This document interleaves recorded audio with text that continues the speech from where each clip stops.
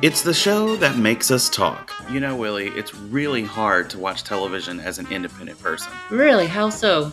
because every time I use the remote, I feel controlled. What about our life? With Chris and Will. Pardon me, do you have any Grey Poupon? As a matter of fact, I do not. Do you remember those old commercials? Yes, I do, where they roll down the window and a real fancy car. My goodness. Yeah, that discloses our age, ladies and gentlemen, going back to those early commercial days. But speaking of going back, it's another episode of What About Our Life with Chris and Will. Yay! Yes, another topic, another guest, and a lot of fun. But this time, we're talking about Disney production, specifically Disney television animation, which started back in 1984 by Gary Crisell and Jim Magon, and it was conducted from an idea by Michael Eisner. And that was the birth of a lot of television animation for the Disney Channel and ABC, NBC, or Disney and all together. Yep. Mm-hmm. So, So anyway, it was the start of the Woozles. The Woozles. Yep, the Woozles. Okay, so they were different because it was like this creature who had different parts. Like I remember one of them had a whole bunch of colors and it had wings and stuff. It was just, I remember that a lot. Yep. And The Adventures of the Gummy Bears, which we talk a lot about on the show. Yes. You noticed there's something about gummy bears? I don't know. They're very sweet. Yes, of course. But the fact that they're bouncing around and they are kind of sweet too. I mean, the candies and the cartoons. But anyways, it's a whole nother thing. Crazy. Chip 'n Dale Rescue Rangers, Gargoyles, Darkwing Duck, Goof Troop, Bonkers. Remember that show? I do. I didn't recall that one until you just said it. Tailspin, the Aladdin series, Timon and Pumbaa, the Mighty Ducks, the Little Mermaid series, the New Adventures of Winnie the Pooh, DuckTales. House of Mouse, yes, DuckTales, Recess. Do you remember that one? Yes, I do. Yeah. Disney's Doug, Phineas and Ferb, can't say it, Kim Possible, the Tangled series, Big Hero 6 series, yes. Mm-hmm. All around kind of Disney productions. What is your favorite Disney movie? Favorite Disney movie? Aladdin. Yes, mine is Who Framed Roger Rabbit, believe it or not. Another, going back into the Disney production, Pollyanna, Summer Magic, both Haley Mills movies. That Darn Cat, Tron, Tron Legacy. Yeah, Tron Legacy. That was awesome. Song of the South, yes. Beauty and the Beast, Donald Duck cartoons, Chip 'n Dale cartoons. Mm-hmm. Did you? Which also featured Clarice. That's right. Yeah. And I didn't know this, but I was a fan of the Chip 'n Dale cartoons. But it was you, Chris, who introduced me to the Chip 'n Dale movie, which took different segments of Chip 'n Dale cartoons and they put it into a series. The Chip 'n Dale cartoons that had Clarice in it. Yep. Mm-hmm. Little Mermaid, Lion King, of course, 20,000 Leagues Under the Sea, Silly Symphony, Scary Tales, and one that a lot of people don't remember, the Tower of Terror movie with Steven Guttenberg. Do you remember that one? Based off of the ride. Vaguely. Based off the ride. But going back into cartoons, also Bambi. Yep. Fantasia. Yep. And let's see what else. Pinocchio. Yep. The very first one. A lot of great Disney ones. Yeah. Snow White, of course. But today we're going to be talking with the guy that I mentioned earlier who's in charge of the Disney Television Animation Studio. He helped create it with Gary Crisell and Michael Eisner. He created a lot of different animation series. Plus, he came from Walt Disney Records from back in the day. The sing-along tapes and all the little vinyl records and stuff. Jim Magon is going to be with us today, so we're very excited.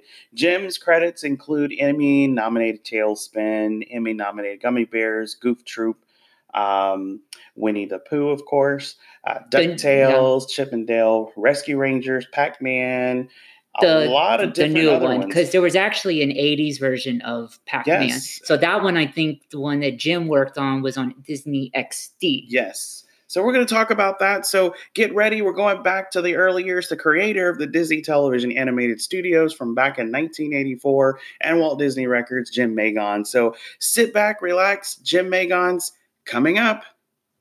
We have with us today our very special guest, best known for his iconic work with Walt Disney Television Animation, Jim Magon.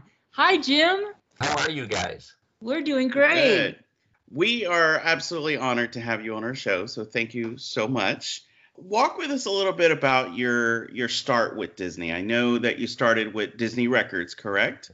Absolutely. And then you moved on from there. So let's talk about that. So tell us about your start. Yeah, absolutely. I was in the Navy for 3.5 years, and I was stationed at the Pentagon. And when I got out, I had a few months to kill. So I was a substitute teacher, and my wife at that time was a full-time teacher in Virginia. Uh-huh. And then I had been contacting Gary Kreisel, who was a friend of mine from college, who was working at Disney. And I said, boy, I sure would like to work there.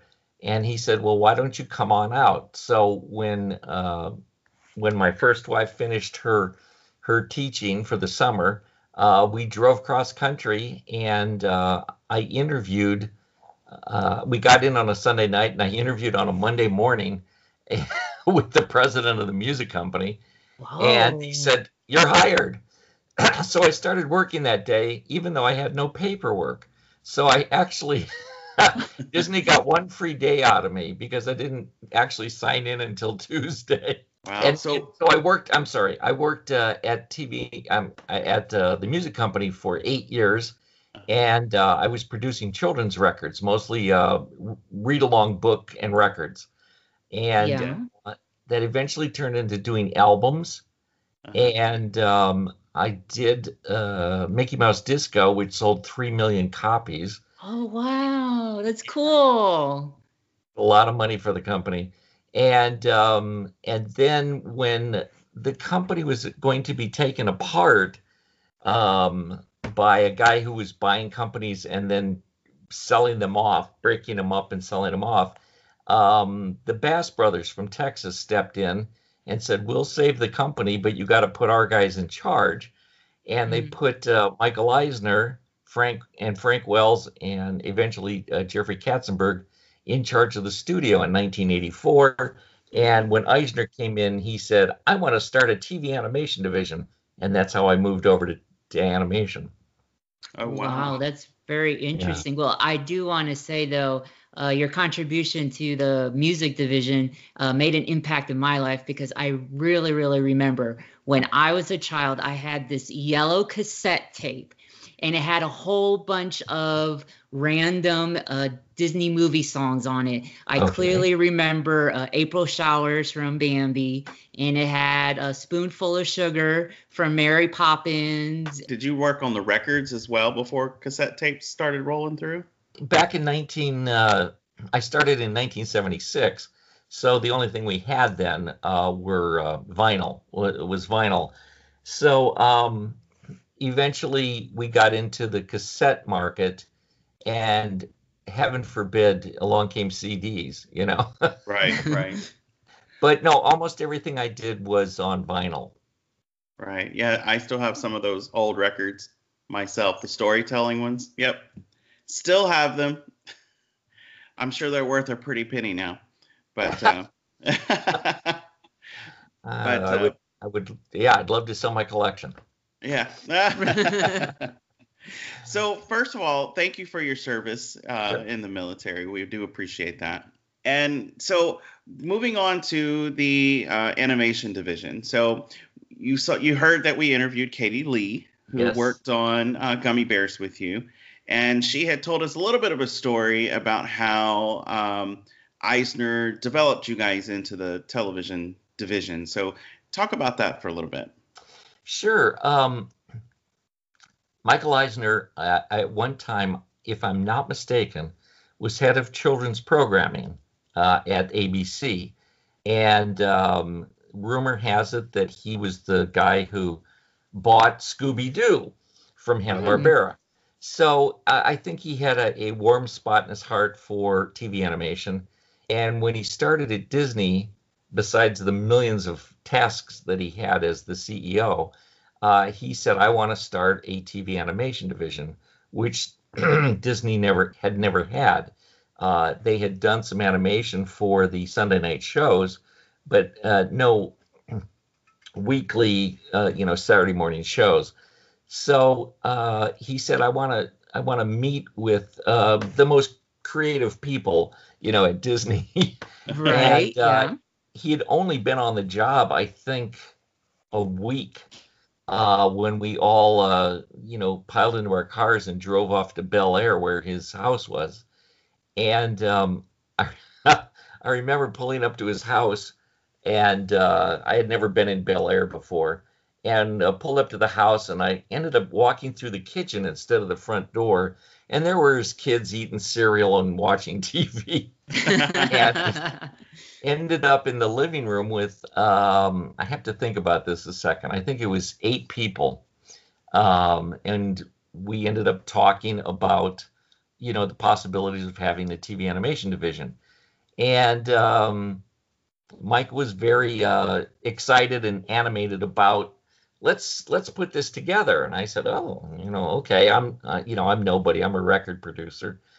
And he was telling me that his kids had just gotten back from camp, and that they were, raving about this new candy called gummy bears. Yeah. And I don't know why that stuck in his head, but or why he looked at me, but he actually turned to me and said, "Make me a show called Gummy Bears." And I thought, Wow. you're a nutcase, And so we also had another property called Jambalaya. And it turned out that the idea of Jambalaya was very similar to a Hasbro property called the Wuzzles. And so we all nodded and said, yeah, this sounds a great idea. And we went down to a coffee shop in Westwood and sat there and scratched our heads and said, what the heck is going on? Because there'd never been a division like this before. There was no president, no vice president, no staff, nothing. And so we sort of, pulled ourselves up by the bootstraps and said, well, how are we going to do this? So I think Gary pursued the Hasbro to talk about the Wuzzles, and I was left to come up with some idea for the Gummy Bears. Although we all agreed that the idea of having a show where the main characters are eaten was not a good idea. Right. I could see that. Yeah. And so I knew that Eisner was a busy guy, and I just sort of let the thing sit for a while. And about 2 weeks later, I got a phone call from Michael Eisner. And I was like, oh, hi, And he said, how's my show coming along? I was like, oh, I'm typing it right now. So I came up with this candy motif, which we eventually got away from because it was just, it was just terrible. And did it go in like really several directions, or it was just completely in another place? No. I mean, it was pretty soft. I mean, there were the gummy bears, and then there was, Scummy Gummy was the bad guy, and Licorice Whip was the villain. I mean, terrible stuff. And we got going on it in earnest, and Michael Webster was in charge of that particular division, and he hired a fellow named Art Vitello, who had a history in animation, and his first animation job was drawing urine for Fritz the cat. And we started talking over, what would be a good motif.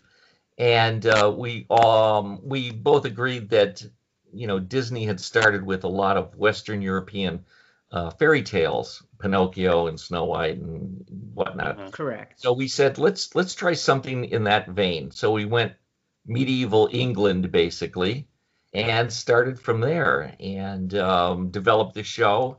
I won't put you through all the pain of it, but we eventually got it sold at NBC. And the lady in charge there, Phyllis Tucker Vinson, said, okay, we'll buy it. Who's going to story edit it? And Gary Kreisel looked at me and said, well, we thought Jim might. You know? Wow. And I was like, yeah, sure, that's me. And I had never written for television before. So, there I was. I was a story editor, and Art and I basically ran the show for 2 seasons. Very nice. Did you ever imagine that the show would become a success? That's a really good question. I mean, the only thing you can think is we're doing the best we can. We are Disney. It should be a success, but there was no guarantee. I think the biggest problem for us was that we sold the Wuzzles to CBS, and and in their infinite wisdom, CBS and NBC put their two Disney shows against each other at the same time slot. So wow, it was kind of like one of us is hopefully going to succeed, and the other one will be in second place. But anyway, Wuzzles only lasted for 1 season, and Gummy Bears went for, I don't know, 2 or 3, and eventually, when it went to syndication, got 65 episodes made. So, there were other story editors and writers by that point. So. Right. And I actually remember the Wuzzles because I had a storybook of the Wuzzles. So, yeah, I remember that too. Well, the funny thing is that when we first started off, we had no offices. I was still a record producer. Gary Kreisel was still the president of the record division. And so we had our old offices. And Michael Webster, I don't know where they put him for the time being, but we used to have these meetings in an office of Lenny Rips, who was the creator of Bosom Buddies, if I'm not mistaken. And he had an office at that time in the animation building. And we would go over to his office and sit around a card table, the 4 of us, and try and noodle out these shows. So was it the same process with developing Tailspin? Yes. And, jumping from Gummy Bears to Tailspin was like, going from, Steamboat Willie to, Jungle Book. We had done a tremendous amount of animation by that time and had sort of gotten it, down to a science as to what it was we wanted to do.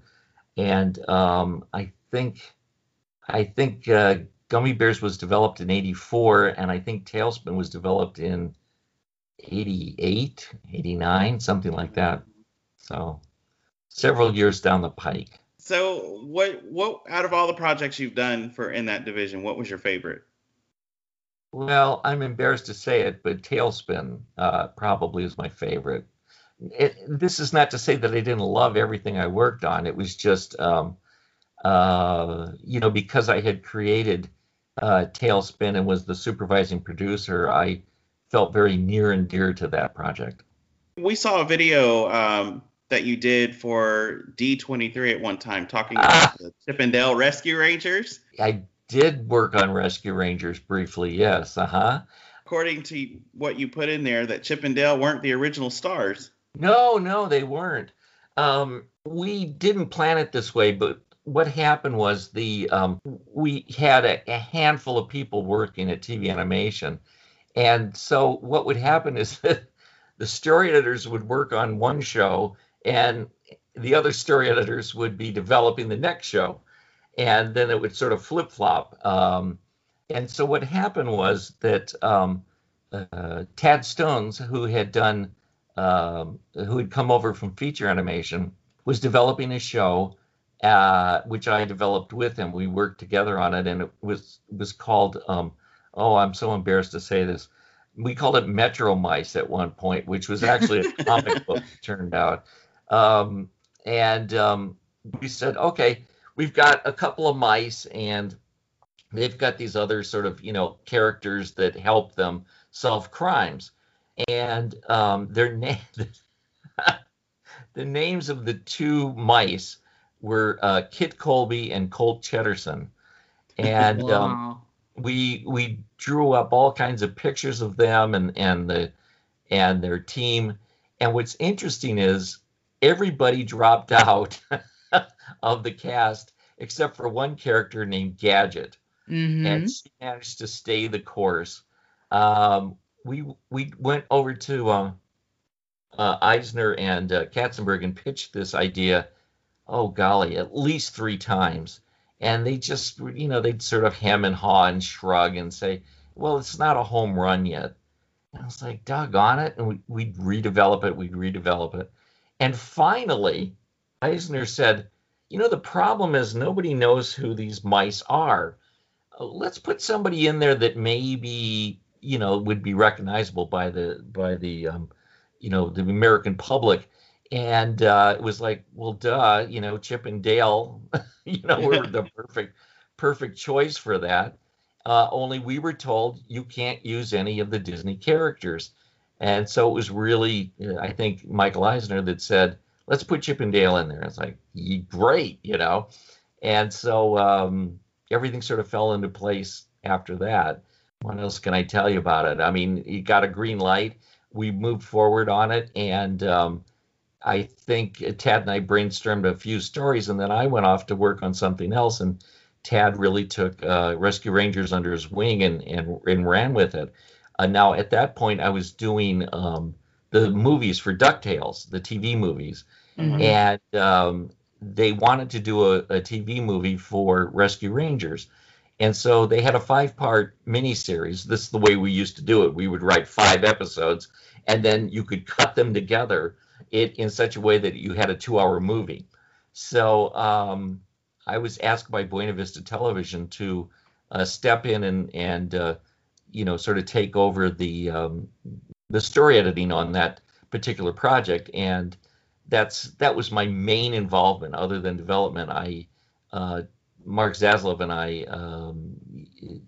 re-story edited that movie, and it eventually ended up on TV and did well and became a hit show. And but I think Tad did all the heavy lifting on that series. I remember back when DuckTales was on TV, it also went into video games, the original Nintendo Entertainment System.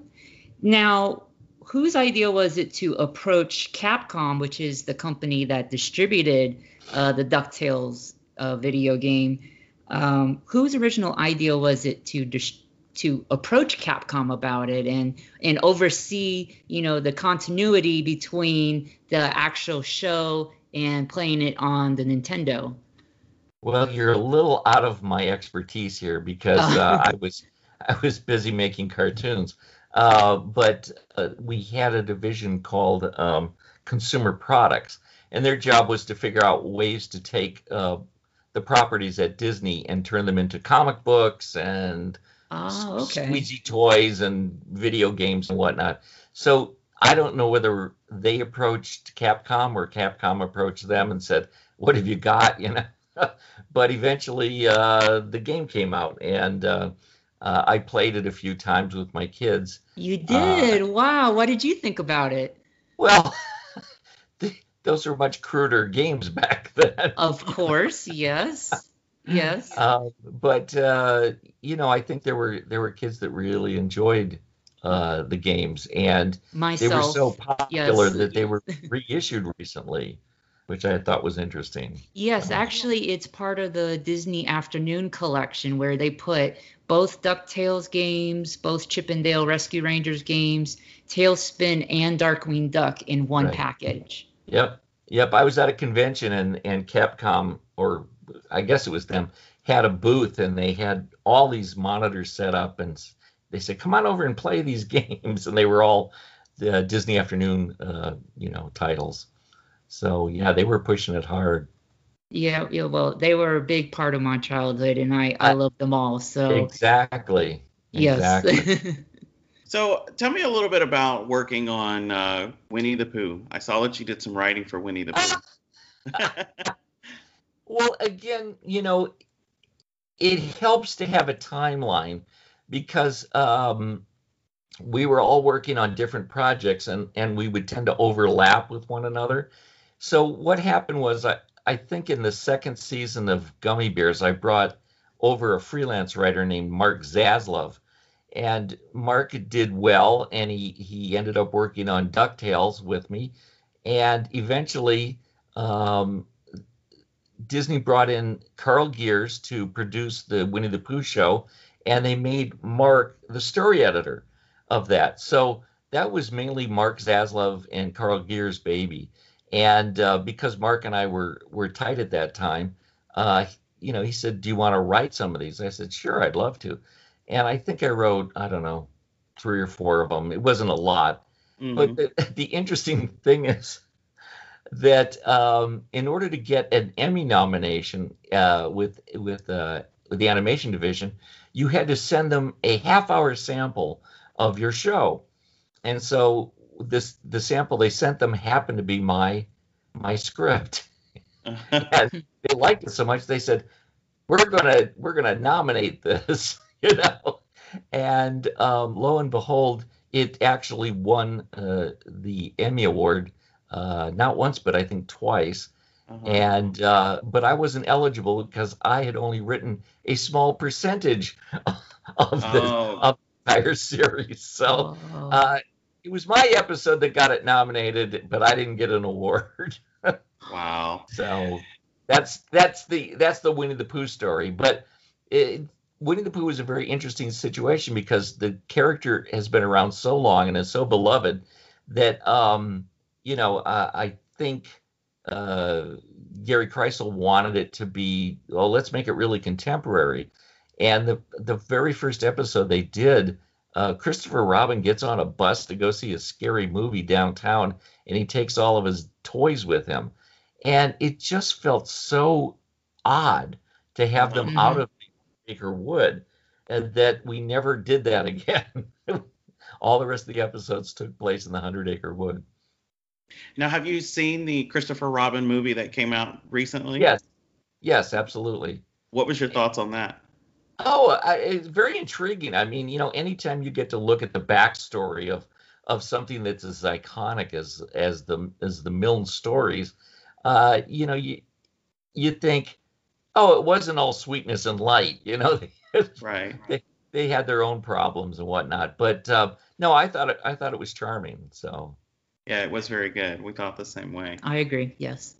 So I also noticed on your website it says that you write greeting cards. So oh, tell me about that. sadly, that never came to fruition, and I should take it off of there because I met with American Greetings, and they wanted me to do some greeting cards, and it was just me. I never followed through, so I dropped the ball on that. But I knew a guy at Disney who worked for American Greetings, and he wrote dozens of funny cards for them. So, I thought at one time this would be a great niche for me, but it never really panned out. I mean, I wrote up some bad ideas, but I never sent them in. Aw. So with your time at Disney, did you get the privilege of meeting any of the Disney family, the recent Roy Disney at all? Well, the answer is yes. When I started in '84, both Walt and Roy had passed on, the brothers, Right. but Roy Disney Jr. Um, was still there, and he had tons of stock in the company, so he had a lot of clout, a lot of voting, privileges, and he, was, I think, heavily involved in the approval process of all the different things that were going on.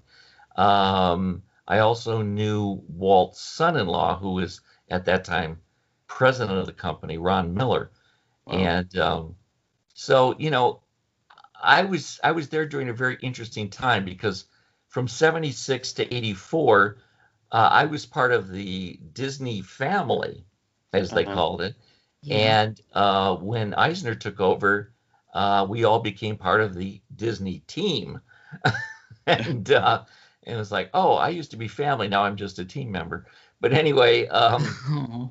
the but I can remember going into Ron Miller's office every so often, and you know, that was a rarefied air, over in the animation building. I was in the ROD, Royal Disney Building, which was Hmm. had been built new around 1977, I think. And the thing is, I saw a lot of old timers. There were still some of the nine old men were working there. I worked with briefly with Ken Anderson on Gummy Bears, and met with Wooly Reitherman once or twice. And you'd see these guys wandering around the lot, and like, oh wow, I'm in the presence of greatness. So the studio still held some of its historic presence then. Oh, absolutely, absolutely. In fact, the story goes, and I may be wrong about this, but that there were certain people that were personal friends of Walt. And when Walt hired them, he made it clear that you have a job here for life. And I think when Eisner took over, it was sort of like, who are these people? And it's like, well, they're friends of Walt's. It's like, oh, okay. And I think he was sort of glad to, eventually, bring his own team in. So do you think, speaking of that a little bit, do you think that Disney lost some of its magical presence or its story bound that started with Walt when it kind of went big corporate from where it was, like when Eisner took over? Yeah, that's a really good question. I mean, almost every studio in Hollywood at that time was a corporation. The Louis B. Mayer wasn't in charge of MGM, and Irving Thalberg wasn't in charge of whatever he was in charge of, Fox or whatever. What once were family-run businesses were now corporations. And the only company that still was run by a family member was the Walt Disney Company. It had Ron Miller, which was Walt's son-in-law. So when eventually Eisner came in and took over, Disney became a corporation.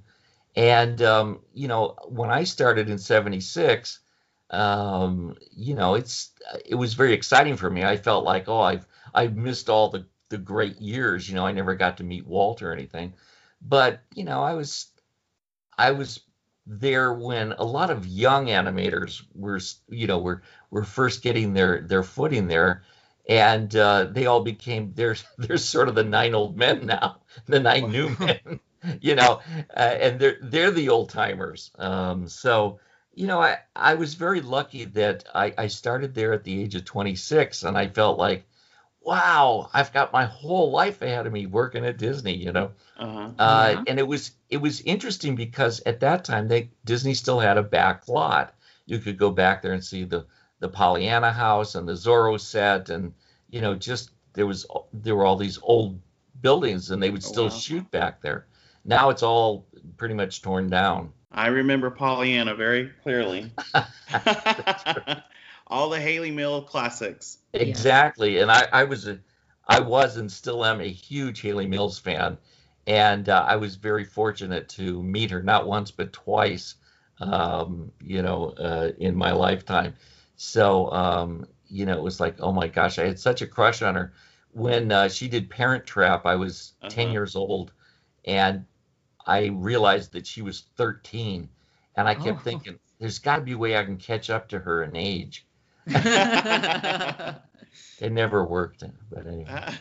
Yeah, we had the gracious opportunity of meeting Haley Mills at one time. We were working on a project, and we were in the middle of casting her, and then something came up and she couldn't do it. But I got this call one day on my cell phone, and it was from Haley Mills, and I'm sitting here going nuts because I'm like, Haley Mills is on my phone. I'm like, wow, okay. It was interesting because she has that wonderful accent of the way she is, and she's an adorable personality. So it was like, all right. So we had a great conversation talking about her past with working with Walt and so forth.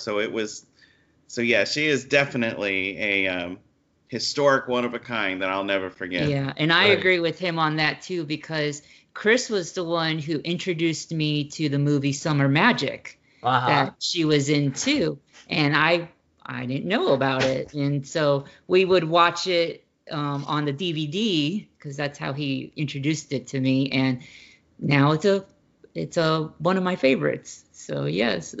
Yeah, absolutely. Wow. I mean, she was a delight, and I've already told my wife that I would leave her for Haley Mills in a second. Speaking of that, has there been any other Admiral people that you've wanted to work with, or that you've met, or that you wish you would have worked with or met before they passed on? Yeah, I mean, the saddest things in my life are I never got to meet Walt and I never got to work with Mel Blanc. But I worked with some amazing voice talent, and probably the shining example was when we were casting for the Gummy Bears.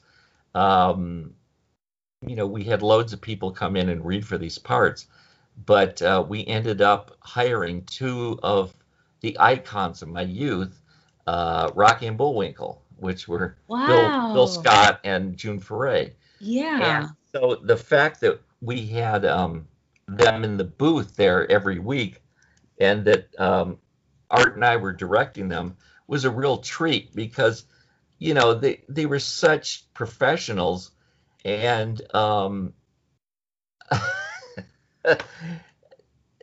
I'm sorry, I'm going to make a side trip here.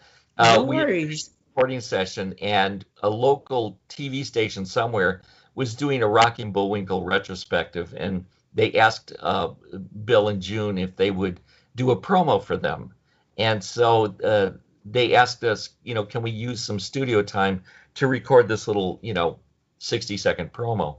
We said, sure, go ahead.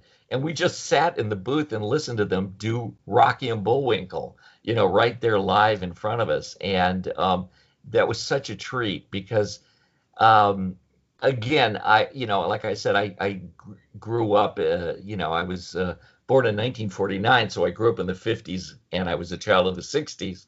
And so I was prime audience for Rocky and Bullwinkle, and listening to the Stan Freberg records, and he used June Foray a lot.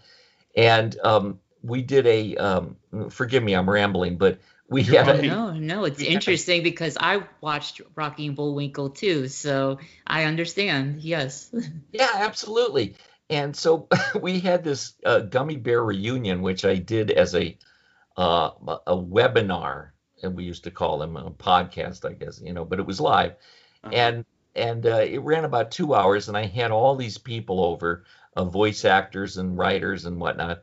And June Foray was one of the people that showed up. And I had told my wife, who was considerably younger than me, that Stan Freberg did this a skit called Dragnet, a takeoff on Dragnet. And and June Foray plays this New York woman, and she's interviewed about this dragon that attacked her, and I kept saying to my wife, June has these three sentences which are hilarious. She said, "Yeah, it was terrible. He breathed fire on me. He boined me already." And I actually got, when June was there, I said, June, would you do these lines for my wife? And she did them. And there was like those exact lines. And it was just so heartwarming for me. Of course, Pass yes. that along, to another person. I worked with Paul Winchell, the ventriloquist, and worked with Lorenzo Music from, Wow. shoot. Well, he did the voice of Garfield, I know that. Yeah, but he was Carlton the doorman, on that Mary Tyler Moore spinoff. What was her name? Oh, Dang, Rhoda. And yes. and I was just very fortunate. I worked with a lot of people who were big names in the business. Now, a real interesting side note. Forgive me, I'm just rambling now, but when we were doing a promo for the Gummy Bears, this film crew came in and they said, "Can you tell us about the show?" And I was like, "Yeah, we've got Paul Winchell and June Foray and Bill Scott," and I named off all these people. And then I said, "Oh, and then there's someone else, and I can't think what her name is." And it was Katie Lee. And the reason I couldn't remember her name was she was brand new in the business. So she was sort of in awe of all of this, that she got to work with all these pros. And this was like, she was just this, little girl who had gotten this part in this show. And so anyway, she got to correct me on film. My name's Katie Lee.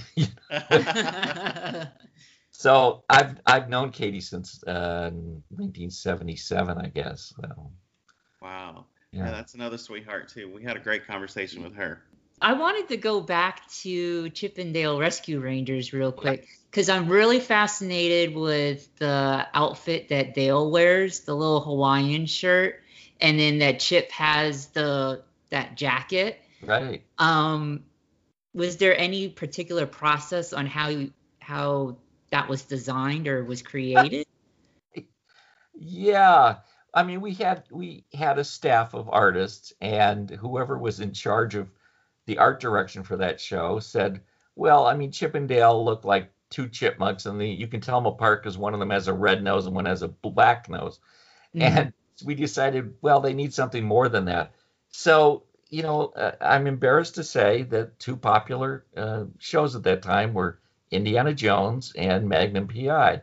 Oh, And that's where they got their clothing from. Wow. that's really cool. Yeah. You can look at you can see the similarities now. Oh, Now yeah. that you pointed that out. It's interesting too. Nobody ever gets this joke, but Monterey Jack, who is the big mouse, the muscly mouse of the bunch, Yes. he has a pet which is a fly, and the Is that fly's name Zipper? is Or named Zipper, and the okay. audience never understands that Zipper is a fly on your pants. You know. Oh. Wow. Oh, that's cool. So Okay. talking about Monterey Jack, how Yes, many different cheeses do you think he's eaten? all of them. All of them. So every single kind then. Oh yeah, absolutely. Yeah, 'Cause he absolutely. definitely had a fascination with cheese. Yeah. Now he started off in the early incarnation of the Rescue Rangers as Billabong. He was an Australian, what would you call it? Desert rat. But we kept his design and changed his outfit, and he became Monterey Jack. Which I think is really interesting because isn't Monterey a type of cheese? Absolutely. And so is Jack. Wow. Wow.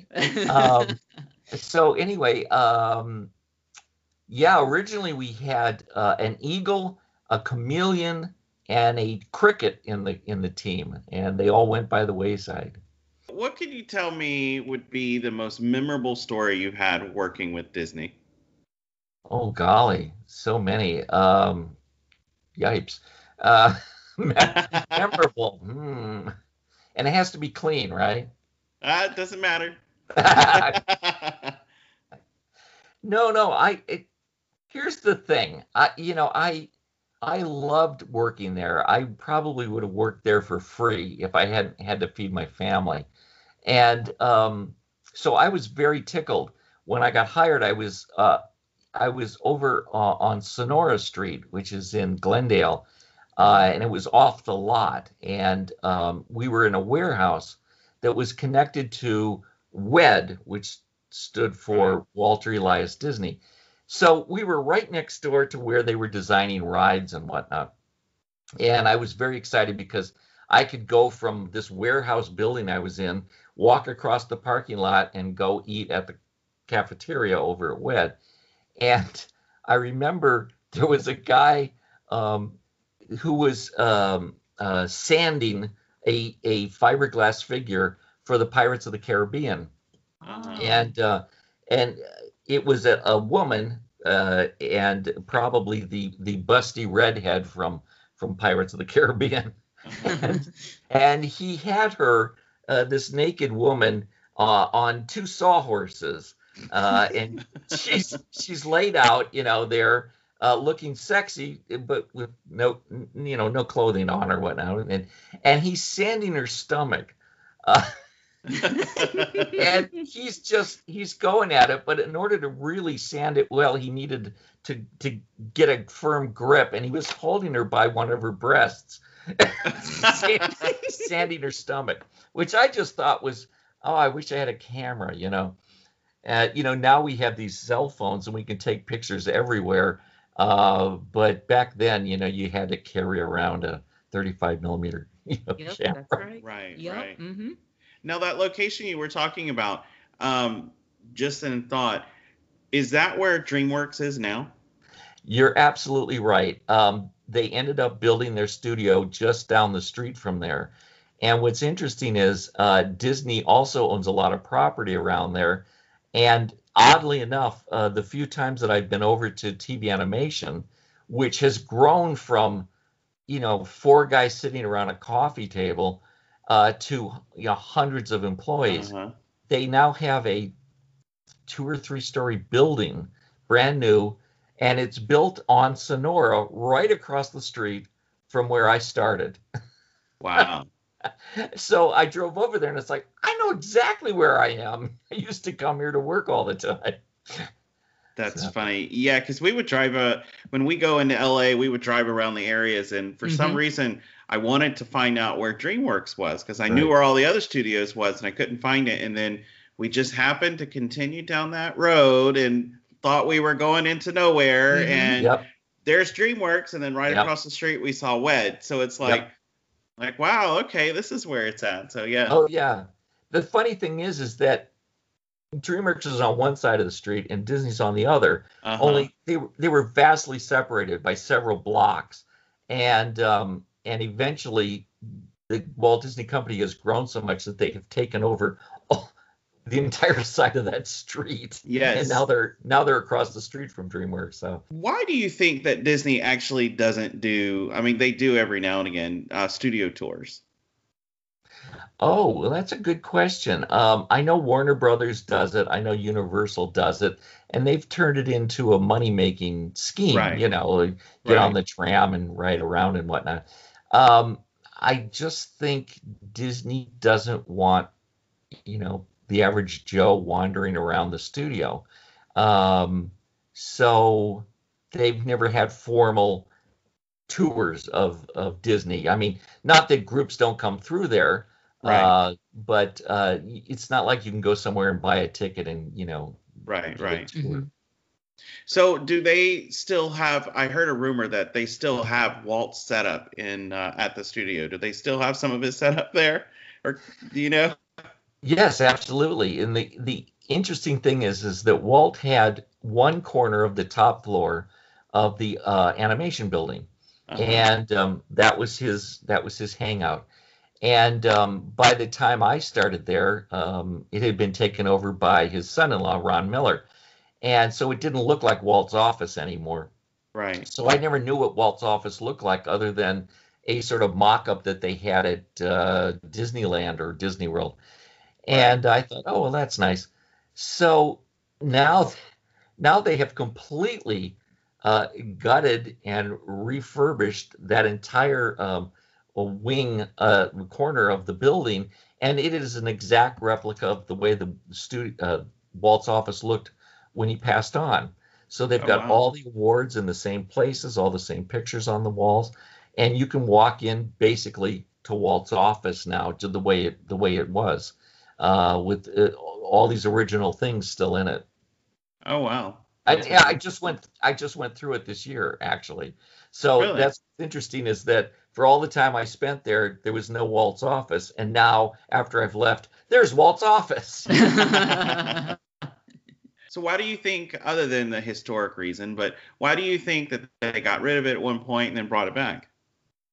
Oh, well, you're asking a really interesting question because, I go to conventions and people say, "Ooh, what was it like being part of an iconic group and making all these famous shows and everything?" And it's like, it was a job.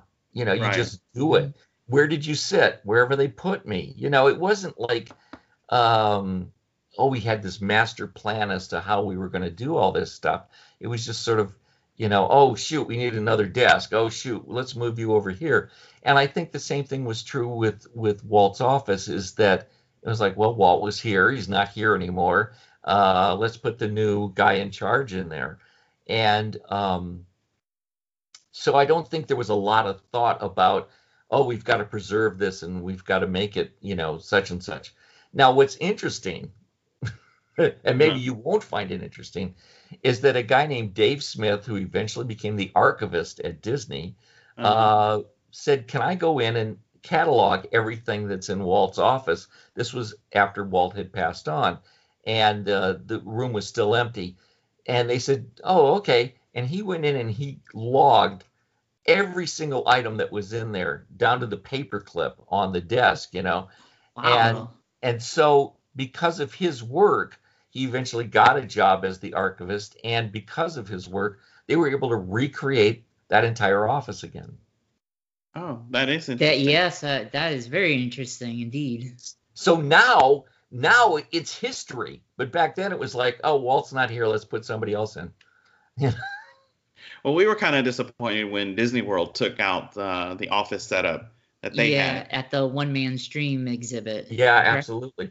Well, what's interesting about that, because I was down there and I saw that, and I think I took some pictures of it, is that when you look at Walt's office and you look out the window, which was a photograph, a large photograph of the studio, what you look out at is the building that you're supposedly standing in.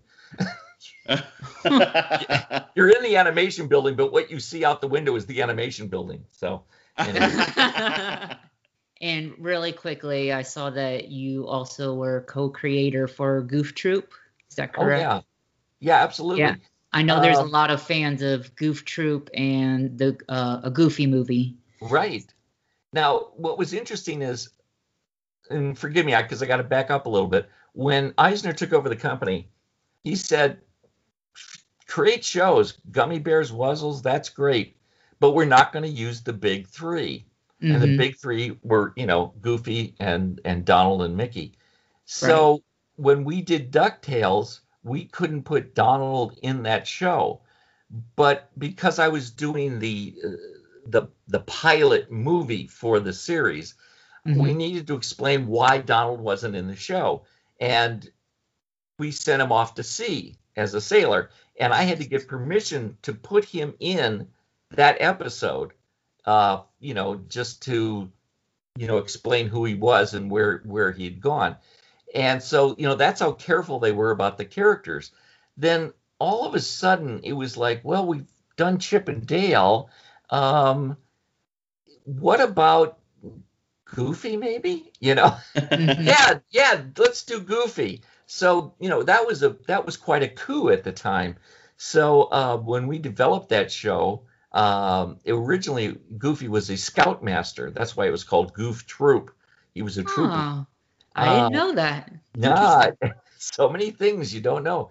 And eventually, when Bob Taylor took over the series, I was brought in as the story editor, and we went in a completely suburban sitcom direction on that one. So we developed it that way. We played it that way. And I eventually wrote a a Christmas episode called Have Yourself a Goofy Little Christmas. And it was a nice little vignette. I think they actually sold it on VHS. And it was sort of the training ground for what would eventually become the Goofy movie, a Goofy movie. Of a father and son on a vacation and the troubles that they have. Yeah. I'm trying to think back, and I do remember all that. I'm trying to think back at the movie because I haven't seen it in forever. Yeah, it's been a while, but I do remember Max was the son, correct? Very good. You get a gold star. Yay! Did you play Pac-Man? Because I saw that you did something with Pac-Man for Disney XD. Chris was just reading my mind right now because I was thinking at the same exact thing. Well, the thing is, after I left Disney in '93, I said, "Oh shoot, now I got to be a freelancer, and I've got to story edit, and I've got to create shows, and what am I going to do?"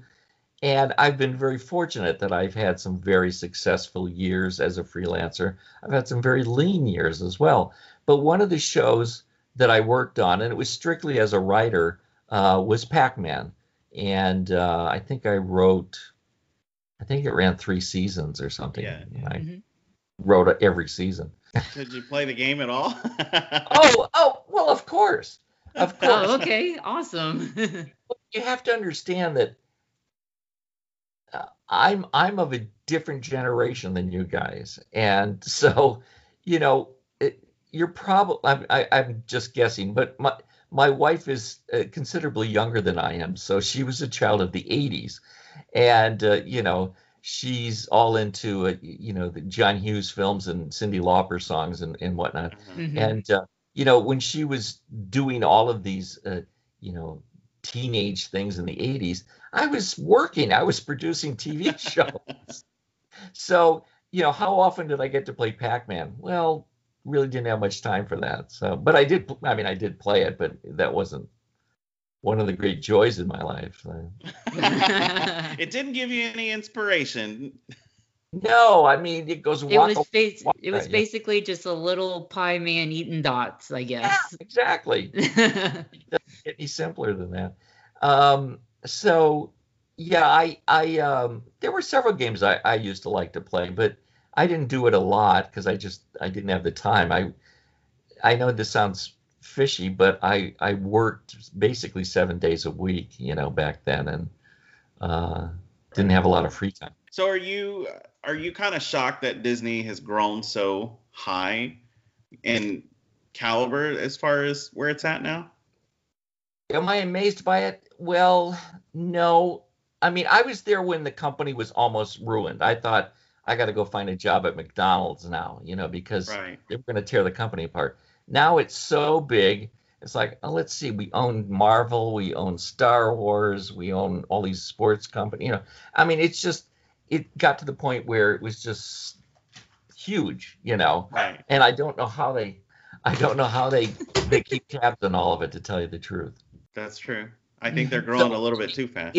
It's so big. I don't know. I go over there now and it's like I don't recognize this place anymore. Like trying to navigate it would just be like, okay, where's what? Pretty much. Yeah, exactly. It's grown so big. So many elements to it. Yeah, and back then you could like walk up and down the halls of the animation building and look at the animators working. It's like there are no animators in the animation building anymore.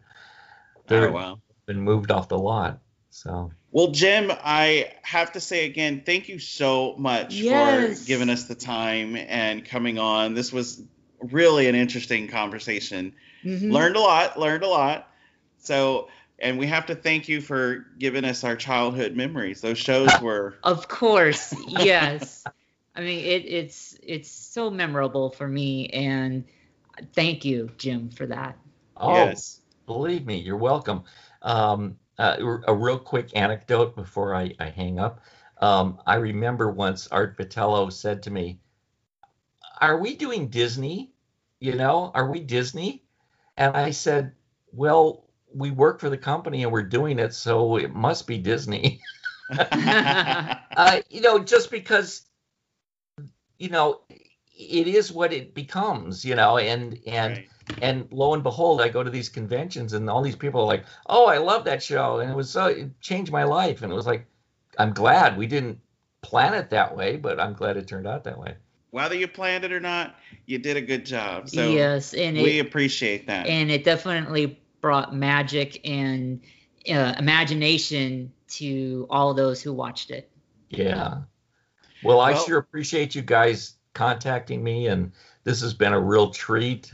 And please, continue what you're doing, because it's great that people still remember these wonderful shows and records and whatnot. Well, thank you. And yes, thank you. We appreciate that. And all right, Jim, well, you have a wonderful day in California, and I will be in touch again. And thank you so much for joining us. Lovely. Thank you for contacting me. It's been a real treat. There was a lot I didn't know about those shows from back in the day. Yeah, especially the development of Chip 'n Dale Rescue Rangers. Yes, and their outfits. Would have never known. So cool. Yep. That was going really back in the day. I really enjoyed learning a lot about the studio, the people that developed this wonderful division that I kind of grew up with, knowing about Walt Disney's office at the studio, a lot. Very interesting. We want to thank you for joining us, of course. As always, thank you so much. Jim Magon for coming on the show. A lot of history there. Thank you, Jim, so much. But, that pretty much wraps it up for us. Join us next week for another great episode of What About Our Life with Chris and Will. Another great topic, another great guest. So for now, thank you guys. Thank you, Jim. We'll see you later. It's time to go. Bye. Bye.